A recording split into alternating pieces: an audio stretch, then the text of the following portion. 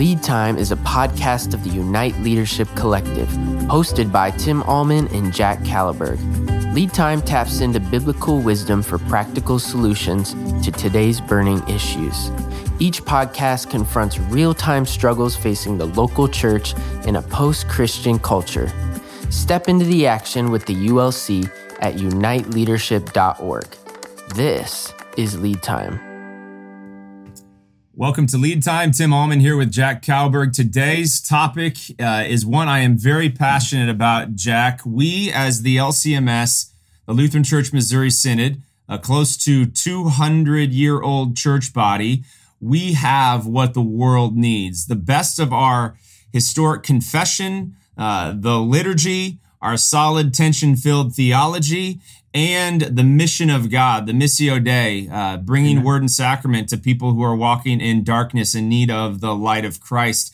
And what gets kind of frustrating to me is we are very good at, because I think there's something within the Germanic, European, Western, educated intelligentsia. There's something within us that likes to fine-tune, parse all different points of both our theology and our sociology. Yeah. And we have lost over time, J.O. Preuss III, my good friend who went to be with Jesus just recently, we have lost the ability to disagree agreeably. Now, maybe not everybody has lost it, but it seems within the culture, the way of the LCMS, especially at some of the highest levels, we have institutionalized a passive-aggressive behavior where we may kind of shake our heads and act nice to one another when we see one another, but then we're hitting each other, we're talking bad about each other behind one another's backs. It's very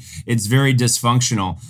We need to unite today more than ever because we have what the world needs. Any kind of general thoughts as you've kind of come into, you were an outsider in the LCMS, Jack, and then 15, 20 years ago or so, you kind of came in and you love our theology. You're growing in your love for our theology more and more, but you share that kind of angst for our inability, it seems, to disagree agreeably. Yeah, I was baptized Lutheran in the Norwegian Lutheran Church as an infant, and then raised Pentecostal. And honestly, that experience caused me to not want to be involved. I was always Christian, so I kept my Christian faith, but I did not want to be involved in any type of a church because of the experience that I had there. As I got older and got married, I kind of started to not be so apprehensive about the idea of church, and got connected to Christ Greenfield because that's where my sister was coming, and they had probably one of the best youth programs here. And sat down, listened to the sermon, and saw that all we did was preach the gospel. Like, we just went to the Bible and it was rooted in the Bible, and we had this strong tradition of theological education that we held our pastors to, and I actually loved that. That was actually probably the number one thing that attracted me to that church because of my background. Now, that's what attracted me. That's not necessarily what would attract everybody. That's the key thing that I have to keep in my mind. And I would say, as an outsider looking in, the advantages, the strong confessional basis that we have that's rooted in the Bible, it's been vetted, it's been discussed, like fights have been had about that. If you have a fight about it for the right reason, I'm okay with that, right? But keep that internal. Don't make this about the people that you're trying to reach in the community. That's probably what I would say about that, right? If you're going to have a robust discussion, about the real presence of God in the elements of bread and wine, that is a good thing for theologians to talk about. This should not be something, though, that creates a stumbling block for people that should be connected to the local church. I'll give you an example, Tim. This was not in our church, but it was in a Wisconsin church that I'm not going to mention, but my parents happened to be going at the time. I came to visit, and I was introduced to the pastor, and he said, "Hey, Jack, nice to meet you. I just want you to let you know that you can't be a part of communion today." Okay, cool. That was his introduction to me, right? Nice so to that meet was, you too. if they want to have that policy, fine. but think about the disposition that you have, the attitude that you have towards people that you may consider unbelievers, right? So I'm not even arguing whether or not you should, let members and non-members. I'm not even getting into that argument. What I'm saying is, what is your disposition towards people in the community? Have you put the mission of God above your internal care giving for yourself and just the people that you're already connected with? And that's the key thing that I want to be challenging people in the LCMS about, because we want to die on doctrine. We want to die on it rather than reach new people sometimes, right? Not all the time, but sometimes we see that. Yeah, exactly. We have gone, I think, in many of our contexts, too far on one end of the confessional missional continuum. If you didn't check out the blog I wrote a few weeks ago, We the LCMS Have What the World Needs, we talk about it there. But if you move too far on the confessional side, what do you get to, Jack?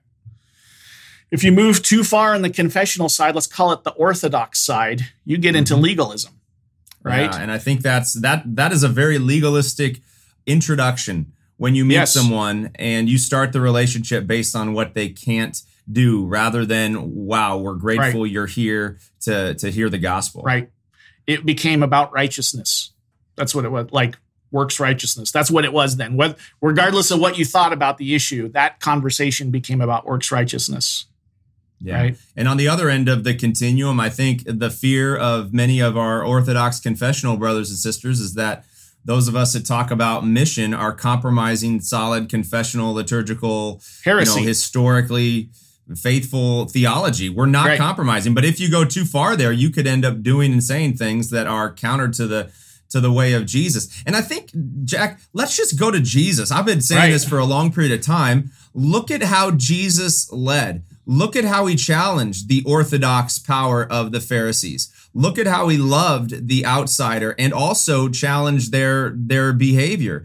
He totally worked in a countercultural way that invited. So who did he invite near? The broken, the humble, the hurting, prostitutes, and for those tax collectors. Yeah. And those that were prideful, he wanted them to be led to repentance, to confess their pride. And I think there's a strong contingent within our church body who are overly legalistic, overly prideful. Like, here is the way. And if you lose love, you have lost the way of Jesus. You gave me a really good quote, Jack, from Luther's Freedom of a Christian. Yeah. And what Luther leans into here is that middle course, or the middle way. Talk about that. Yeah, I'm lucky now in my studies with Luther House in the Kairos program. I'm writing a précis on Freedom of a Christian, and that is a fantastic document by Luther, which he calls that document basically a summary of all of Christian living. Is the way he's trying to articulate it. So he goes into some great concepts about righteousness and freedom and bondage and stuff like that. But then he kind of starts finishing up his document with what he calls Paul's middle way. And a lot of this has to do with ceremonialism, right? The practice of ceremonies. He said, look at Paul, right? He raised up one pastor and required him to be circumcised. He raised up another one and forbade him from being circumcised because that was necessary for the community. This wasn't about whether or not he was righteous in circumcision. This was about what kind of stumbling blocks are we creating for people? The witness. That's the way that we think about it. And Luther encourages people, when they think that righteousness is in their ceremonies, to actually intentionally not do those ceremonies. And when somebody is ignorant about faith, to be overly accommodating about ceremonies so that it's not a stumbling block. So he's actually giving discernment to the ministry leader to say, based on the spiritual maturity of the people that you're reaching, you've got incredible flexibility, and don't make this about legalism, right? And also don't make it about pride. Don't not do a ceremony out of pride and think that that's making you righteous, right? And so we see that exactly. Sometimes even in Lutheranism, like we're going to not do something thinking that makes us righteous. So he leans very heavily on Paul's middle way. We don't need to read the whole quote, but I would encourage people to read the article about that. But think about this. He kind of says, don't follow the right, Don't follow the left. Follow Jesus and be made right. Yeah. So one of our hopes is that whether you lean a little right, and I would say, very tradition oriented, this is the way we do things. Could you just start to incorporate like the mission of God? Why did Jesus come? It's because the world is broken and in need of his love and his life. They needed God to make things right. And that's why Jesus is going to come again. So could you start to say to a number of your members, even if you lean in more of a traditional conservative, like we don't, hey church, like we don't exist for us. The word and sacrament is given to you to forgive your sins, yes, and to mobilize you for love and good deeds for the sake of those who don't know Jesus. And then for those of you who lean a little bit more on and it's not liberal, like theologically liberal, that's a bad word, but more mission oriented, could you start to lean into more of the traditions and the liturgies, the way? I'll give you a real so life that they can example. get the spiritual care of that would Exactly. Exactly. The depth of theology, which is beautiful. Like if I were to enter in, and I've heard some pastors do this, like if you know my story, I've been a worship leader, contemporary. I've sung hymns and choirs, but I've also led kind of on stages with, contemporary bands and with modern instrumentation. You may think that immediately means I'm like a liberal theologian. No, that's not true. I also dress up in a robe and lead the divine service 1, 2, and 3 every single week. For me to enter into Christ Greenfield, and we've got half of our community, both in person and online, that prefer that style of worship. For me to say, because my preference is, and I've kind of done a lot of this modern worship stuff, we're not going to do it. Like that would be very unwise and very harmful to the holistic care of the body of Christ here at Christ Greenfield. So I think we have, again, let's just talk worship here. Like I think modern expressions of songs and new writers of deeply theological Lutheran songs, and we have that movement going on right now within our church body, like this should be celebrated. And at the very same time, a lot of our contemporary, and we've had deep discussions about this at a national level, a lot of our contemporary services should still embrace the liturgy from the invocation to the benediction. When I came to Christ Greenfield, I think there were a number of folks that thought, because I was young and I'd led worship, like I was going to kind of bend to say, we're just going to do songs and then we're going to do some preaching and then we're going to close with another song. Like, our Lutheran liturgy is a major distinguisher for us in the wider evangelical landscape, Jack. And so it connects us 500 years and then even beyond 500 years, 2,000 years to like the very, very early forms of worship when we start thinking about the ancient creeds that we recite. And that's what I actually love. Like I encourage when we say the Nicene Creed, we say, hey, this creed goes back 1,700, 1,800 years. The churches have been sharing this creed to say this is what we believe. And think about now how you're connected to all of the body of believers through this confession. Yeah, exactly. So can we resist labels? Like if a church is doing contemporary, they're obviously naturally, could we resist labels and lean into relationship?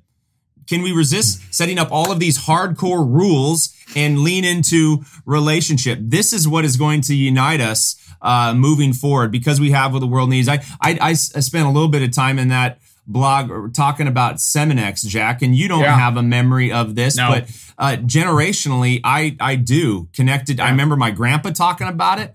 I remember my dad making a choice about which seminary he went to because the faculty at Concordia Seminary Fort Wayne, Concordia Theological Seminary in Fort Wayne, where he graduated, had not been as decimated as the faculty at Concordia St. Louis. So a lot of, I think, the boomer leaders still have that residual, there's wounds that still have not fully healed. And so as they hear us talking about the church engagement model and moving into all these, like, this is church growth. And you're obviously, if you're moving toward mission, you're obviously compromising theology. That is a false dichotomy. Absolutely. We've talked about it. We've done podcasts even on the concept of false dichotomies.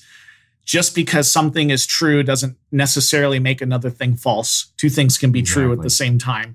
You can be confessional and missional, right? You can be traditional and liturgical and embrace innovative ways of reaching new people.